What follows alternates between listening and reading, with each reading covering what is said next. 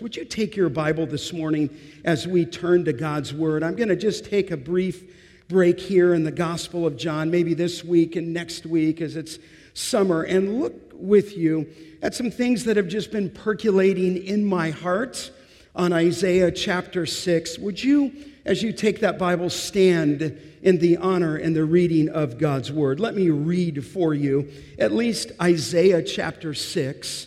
And I'd like to read verses 1 through 7 as you follow along. It might be a familiar text to you, but my aim this morning is to exposit through it.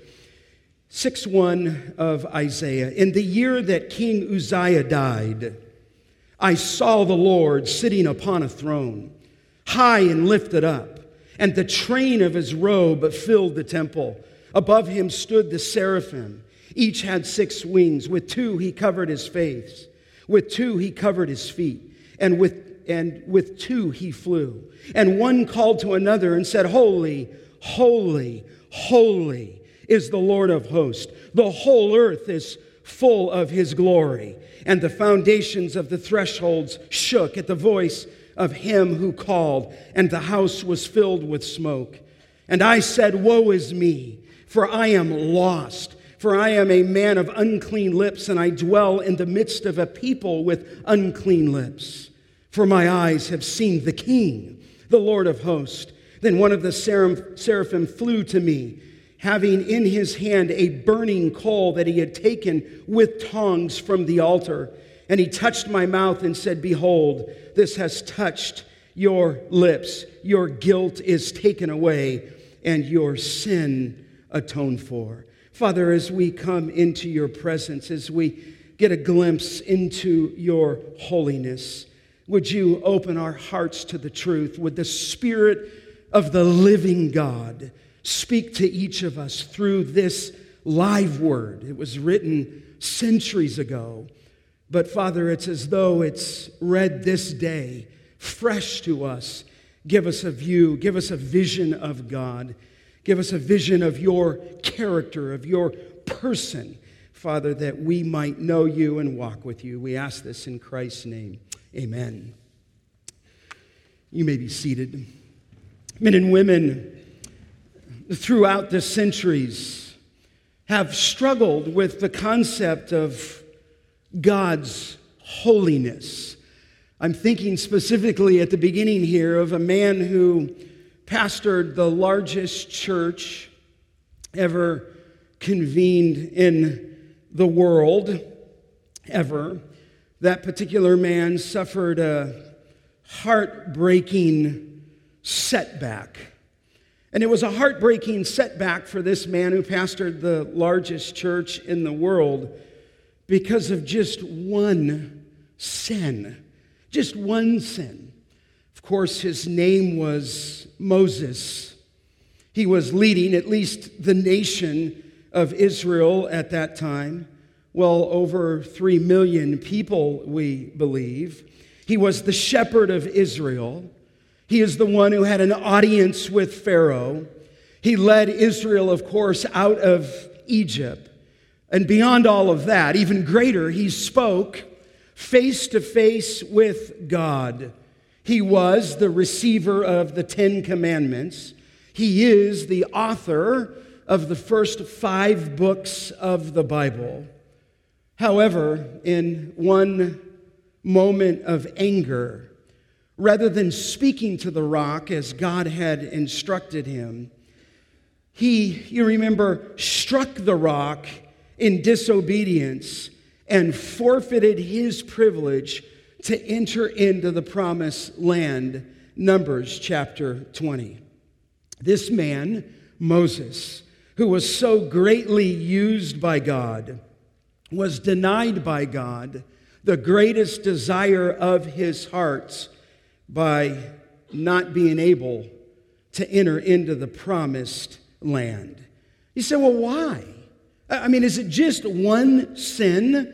I don't think we have to even inquire as to the reason why.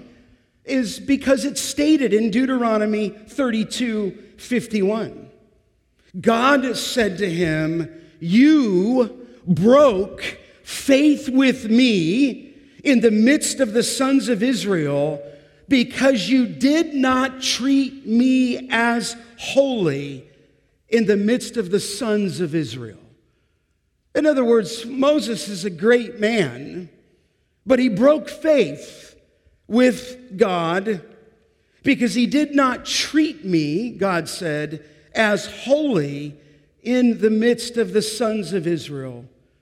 Just one sin, and you remember God took him to the top of that mountain and let him see the promised land without entering in the promised land. I mean, certainly those words in the 21st century, probably in the minds of some of you, seem harsh, seem unyielding. For just one sin, God said Moses broke faith with me, didn't treat me as holy. Maybe some of you have asked the question, why did God banish Adam and Eve from the Garden of Eden and the entire human race fell? You would say for just one sin. For just one sin in the New Testament, in Acts chapter 5, Ananias and Sapphira lost their lives. And maybe in the minds of some, certainly people have asked that question, it was just one sin. This guy named Uzzah. The ark was falling off the crate, off the platform that they were carrying it on. And he touched the ark of God as it was falling off the crate in which it was being carried, being pulled by some oxen, if you will, and he was killed on the spot for just one sin. Beloved, I would just say to you that sin is a serious offense to a holy God. Or possibly we have such a low view of God that we make light of this. God's holiness is at the core of all that God is in his person. Do you remember he said early on in the Old Testament, Leviticus 19:2, he exhorted you, and we'll talk about this in a moment, to be holy. And then he went on to say, for I, the Lord your God, am holy. And when Isaiah was in the temple that day, and he saw the vision of the Lord, and the seraphim were crying out in antiphonal praise, calling out to each other, holy, holy, holy is the Lord of hosts. What does that mean? What does it mean that God is holy? I would submit to you that humanly it's probably impossible to articulate from a true understanding of who God is. Not that I can't tell it to you, not that I don't know what the Hebrew word means, but I don't think I could do justice to it in my finiteness and in my humanness.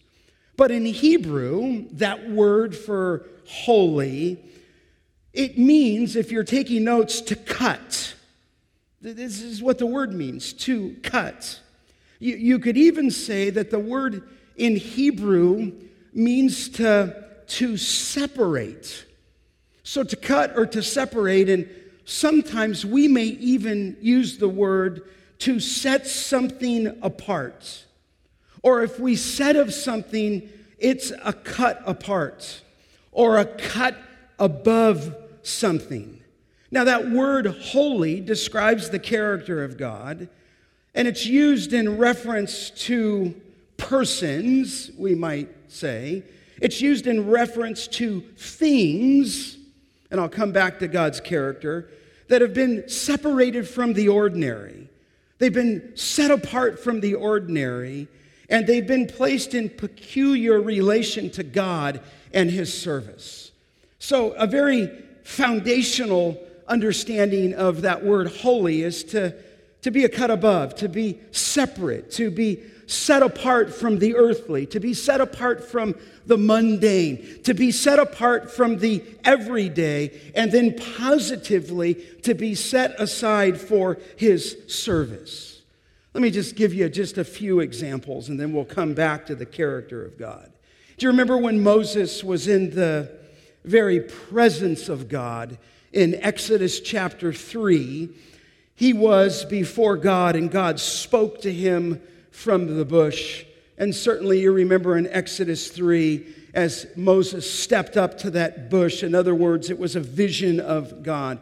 He said, "Take off your sandals, for you are standing on" what? Holy ground. In other words, there's ground in this earth, and I looked at a lot of it on the Grand Canyon. But there is holy ground.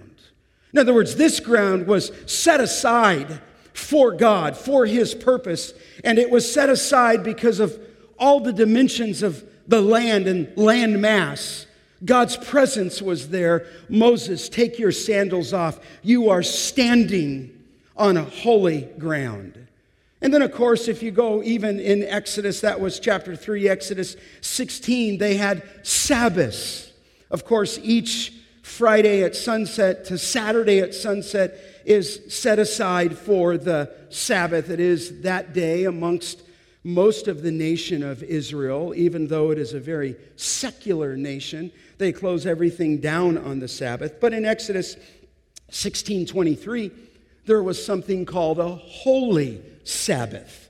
In other words, you have Sabbaths that were practiced, but Israel practiced a holy Sabbath. Out of all the Sabbaths, this one is set aside. This one is unique. As you continue that picture in Exodus 19, we have reference made to nations. But Israel, amongst all the nations, as it says in the book of 1 Peter, that they were a holy nation. In other words, there's nations, but Israel as a nation was a holy nation. They were set aside from the common and dedicated to God. When you go into the temple, they had holy water, you understand. They had holy censers. When the priest went into the holy, on the Day of Atonement, you remember he went back only once a year, and the high priest went into the holy of what?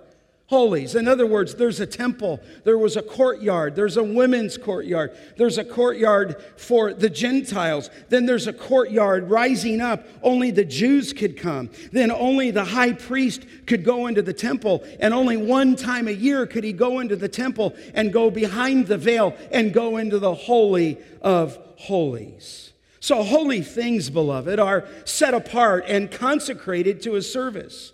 And it is this concept of separateness that holiness is maybe has a beginning to be understood. But of course, God's holiness is something so far beyond that. God's holiness is infinitely greater than ours. Though we're called to be holy, God's holiness is so transcendent above ours. In other words, it's other, if you will. Sometimes theologians talk about the difference between God's transcendence, that he's other, if you will, holy other, and his immanence, that he's near. I think today, and certainly appropriately so, we talk a lot about his nearness to us. Praise God for that nearness. We can abide with him. He lives within us through the Holy Spirit. But there is something in the Scripture. When we speak of his transcendent, when we speak here of his transcendent holiness, it is so far above ours. His holiness, God's holiness, exceeds all comparisons. He is utterly, if you will, majestic. He is totally set apart. He is, beloved, you know this, in a league all by himself. And because he's holy, he's to be worshiped. And certainly, one of the clearest expressions of God's holiness is found here in Isaiah chapter 6 in his vision of God. Now, let me just build a little background with you as we discuss the greatness of God or even hear the holiness of God. What's fascinating about Isaiah, as I turn you to that book, we read from it, there's many people who believe that of all the prophets, it's a human accreditation, that Isaiah may be the greatest of all the prophets. He prophesied. What's interesting about Isaiah, the prophet, is, did you know that he prophesied with over a period of time of 4 different kings? Makes him interesting. You think, well, was he just prophesying for a few years? The answer is no. He prophesied the reign of 4 different kings at a time of Israel's history when they had abandoned God and they had turned to false gods. In fact, one of those kings was Uzziah, one of the 4. What's interesting of Uzziah, we don't have completely the time here, but he did some good things. He turned Jerusalem, and remember as I speak here and as you come here, the northern tribe has already been taken away by Assyria. They fell.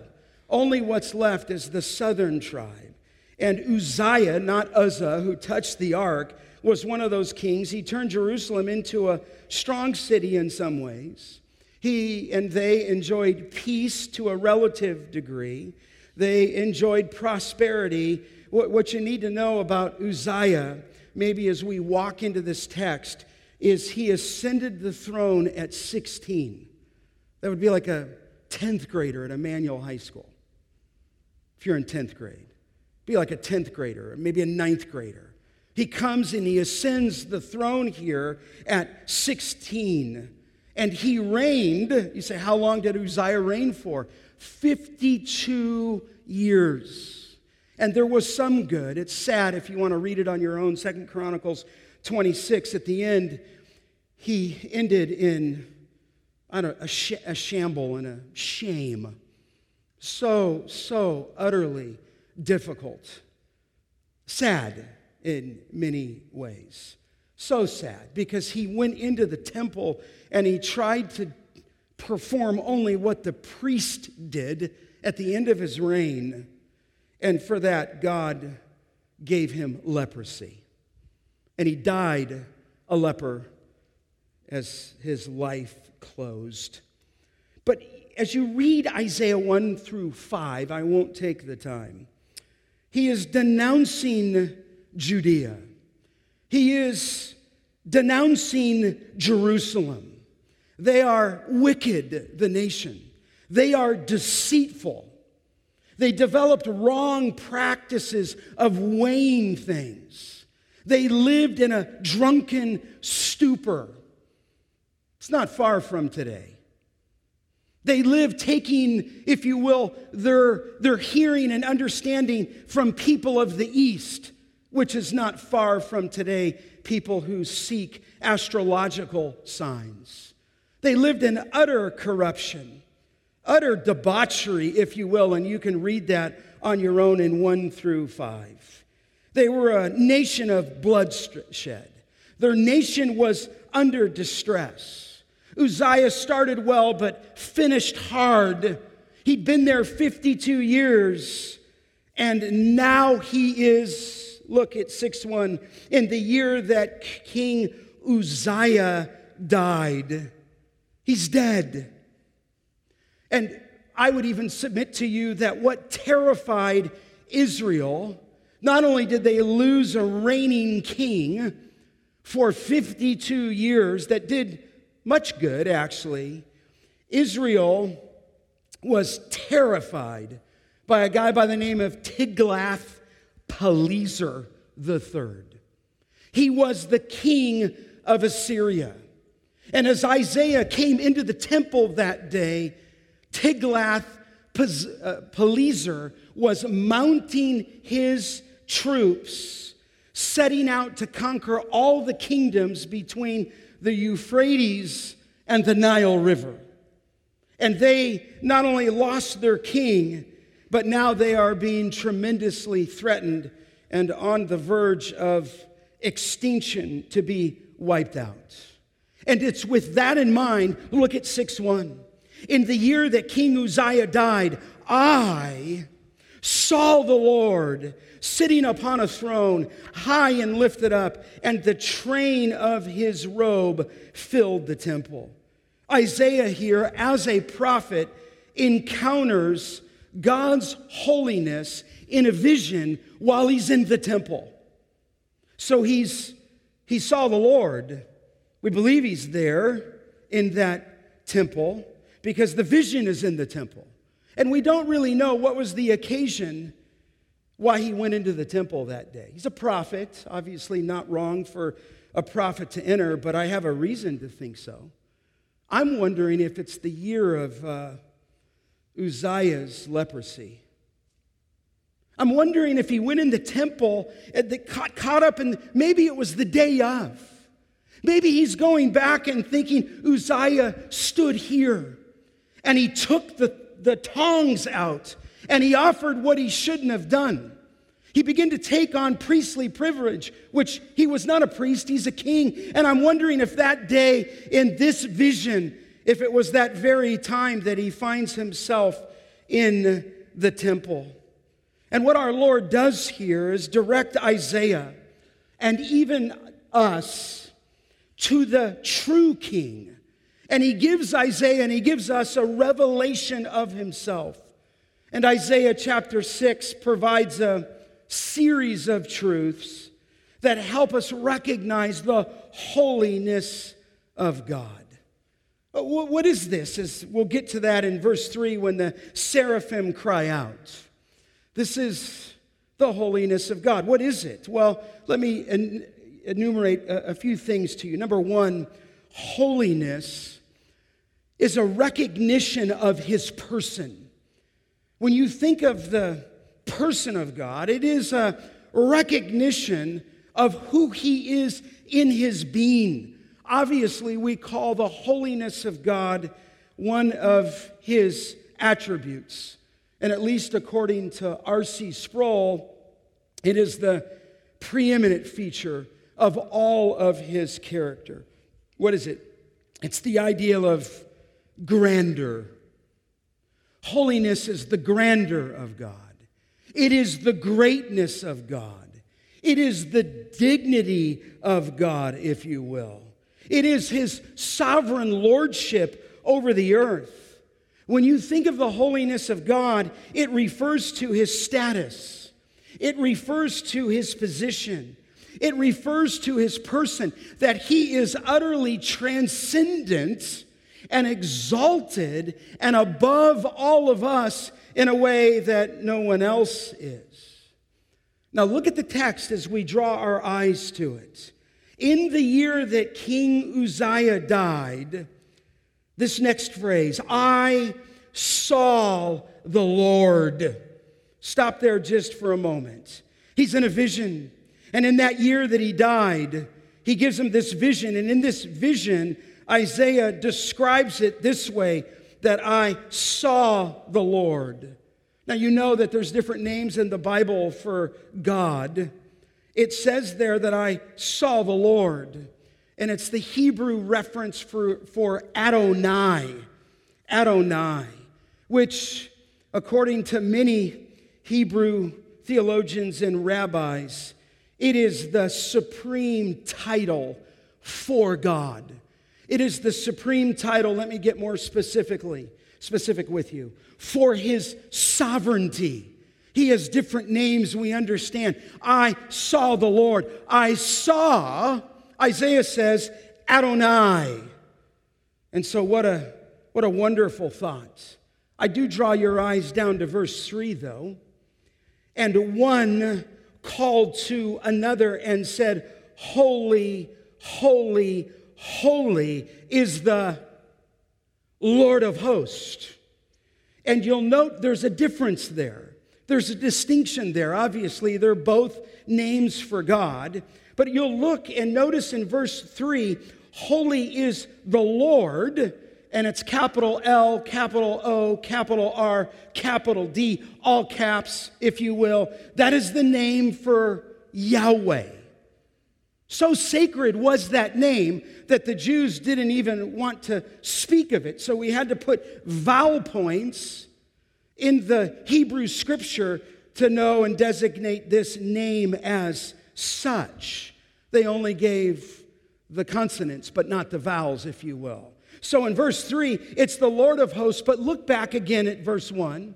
In the year that King Uzziah died, I saw the Lord. And it's not all capitals, and I just mentioned it's not all capitals because it's the word for Adonai. Adonai. It is, Adonai, the most exalted title given to God in the Old Testament. It is the supreme title for God. It is the title of his sovereignty. And so here, as you walk into 6:1, in the year that Israel loses their human king, Isaiah sees the real king, if you will, the sovereign Lord in all of his glory. In other words, though everything is unraveling in the nation, and everything will unravel and come undone in his own personal life, God reigns.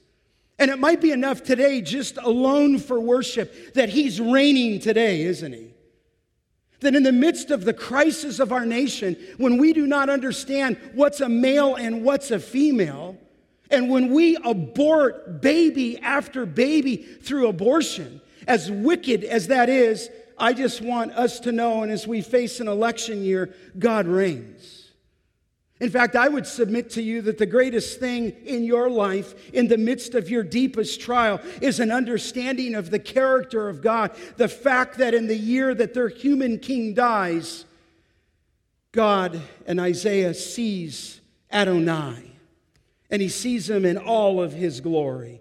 He sees the real king, the sovereign Lord, in the fullness of his glory. Now look what the text says in Isaiah 6:1. He saw the Lord sitting upon a throne. God is actively residing. He is, even at this moment of this writing, when it may be unraveling in the nation and it may be unraveling in your personal life, he's actively residing. He's sitting upon the throne. He is supremely reigning. He is the sovereign king, and he is so today. But not only is he sitting on the throne, look again at verse 1. He's high and he's lifted up. I think the NASB says that he's lofty, he's exalted. And so as Isaiah, as he comes into the temple that day, you can picture this throne. But it's not any throne. It's high, it's lifted up, it's exalted, it is towering, it is elevated, it is over heaven and earth. And in other words, God is wholly other. He's infinitely exalted above us. God is without limitation.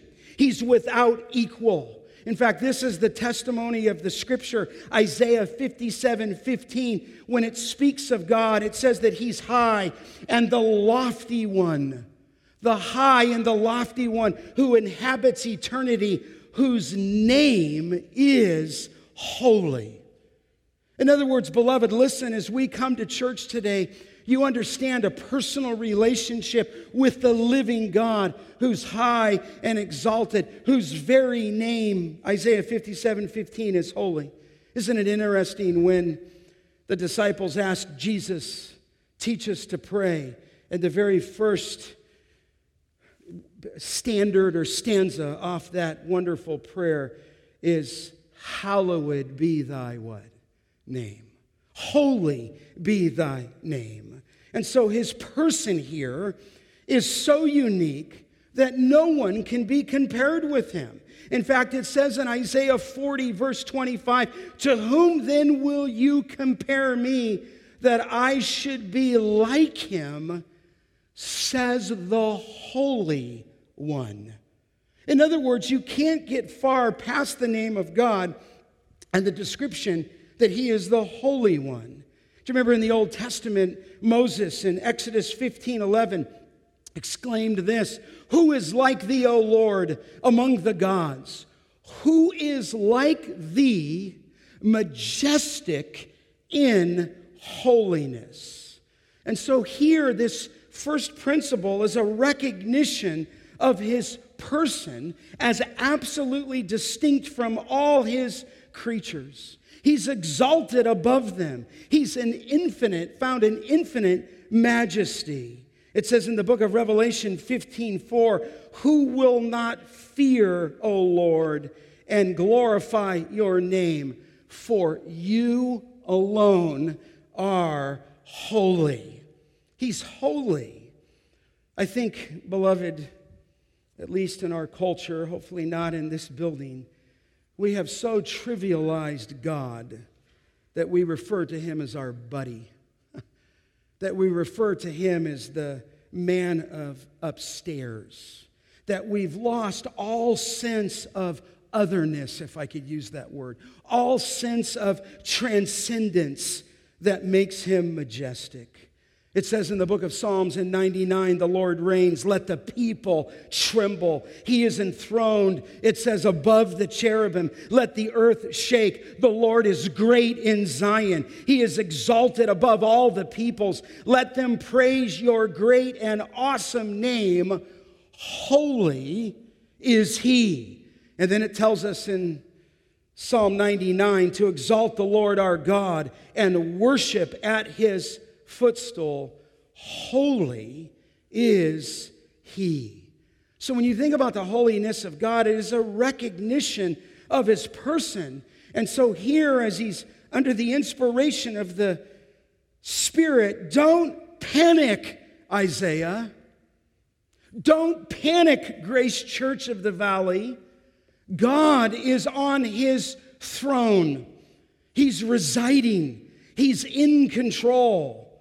And even though Uzziah dies, Congress or whatever country you're in is going to have to appoint someone. He says, even beyond any other human king, God is reigning. But you'll note, not only did he see him on the throne high and lifted up, but look again at the end of verse 1. The train of his robe filled the temple. We use the word train of the robe. Sometimes in the Hebrew, it's the hem, if you will, of the garment, but it is a train, not a choo-choo train, we understand, but the train of a garment, obviously, beloved, was a sign of royalty. And in these days, the loftiness of a king was measured at times by the length of his garments. But this is no ordinary garment. I mean, even today, when a bride enters the church, there is a train to the wedding dress. But imagine, if you will, being at a wedding where the train is so long that it begins to fill up the auditorium. That as God is seated on his throne, as he's high and lifted up, exalted, the train of his robe, it says in verse 1, is filling the temple. It keeps coming and coming and coming, and you have to evacuate the auditorium. This is a vision of the greatness of God. But beloved, God in his person is so majestic. His presence, if you will, fills the temple. He's high and exalted. His train is just overcoming all that is there. But not only did Isaiah see the Lord, look at verse 2. Above him stood the seraphim, or seraphim, you could say. Each had 6 wings. With 2 he covered his face, and with 2 he covered his feet. And with 2 he flew. Obviously, in this vision of God, he not only sees the person of God described in his character, but here there's angels, seraphim, plural, multiple in number. I don't know if it has any semblance here, but the word seraphim in Hebrew means fiery. But these angels have been dedicated, if you will, to attend to God's person in his holiness. They attend to the holiness of God. And you'll notice we just read they have 6 wings. 6. So here is this picture of this seraphim, and they have 6 wings, and they're suitable for a specific purpose. I think we understand that. Fish, the way God created them, have gills. Fish have scales. Fish have fins for their environment. Birds have wings suitable to fly. They have feathers. They have light bone structures. And likewise, the seraphim are skillfully designed by God. And these seraphim are given, if you will, special features to be in the presence of God and to give him glory without being, if you will, utterly and totally consumed. So here's these seraphim, and it's plural, like Elohim describes God. Seraphim is plural. Here, there's angels present. And they have these wings. And look at the text there in verse 2. With 2, he covered his face, is what it says. Because they hover, if you will, over the throne of God. These seraphim are exposed to the full glory of God. And even though they're angels, no creature can behold the sight of God's full effulgence of his glory and live. And these seraphim, if you will, minister before the unveiled glory of God. Yet his glory is so piercing, this is what it means, that they have to shield their face from the brightness of his glory. It would be, beloved, understatement, like standing right in the face of the sun. But God's holiness is even brighter than that. It's utterly blinding. His holiness is beyond the sun. The scripture tells us that you are in a relationship with God who lives in what the scripture calls unapproachable light. The Bible tells us that no one has ever seen his full glory. Do you remember when Moses was put into the cleft of the rock in Exodus 33:20? God said to him, "You cannot see my face, for no man can see me and" what? Live. These creatures are before God, before Adonai, if you will. But so great is his brilliance that they have to cover his face. And I do say, beloved, I find it somewhat fascinating that though these creatures are sinless, they still cover themselves in the presence of God. So with 2, they cover their face. Look at the text again. And with 2 what? 2 wings, obviously, he covered his feet. What does that mean? He's covering his face. We get it. Maybe the face is the eyes. They cannot, though they're above the throne, ministering to God, not above the character of God, but they're hovering, if you will, and they cover their face, and now they cover their feet. I believe it's best to understand feet as symbols of your creatureliness, if you will. In other words, we have feet. We are from the dust. And here, though they're holy angels, are still creatures, and they cover their feet in the presence of God. And in my mind, it goes back to what God said to Moses, "Take off your sandals, you're standing on" what? Holy ground. In other words, God's so holy that with 2 wings, they cover their face. With 2 wings, these seraphim cover their feet. Look thirdly there in verse 2. And with 2 wings, he flew. Now you have to understand, these creatures hover. When I was in the Grand Canyon last week, 187 miles down whitewater rafting like that.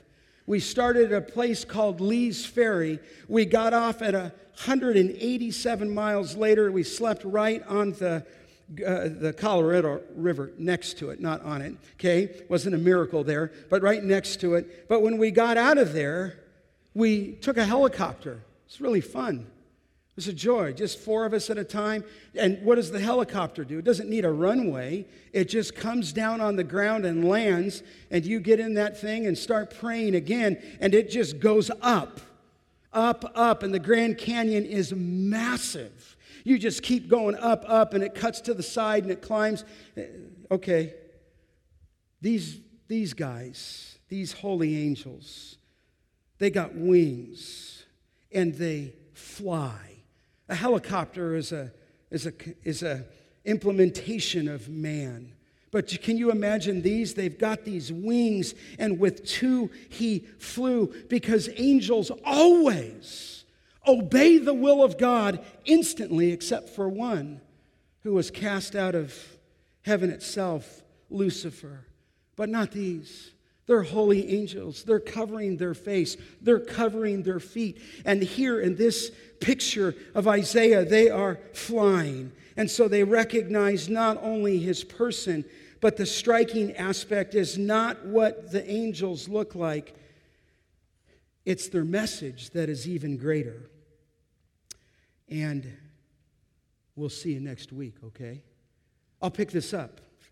We're out of time.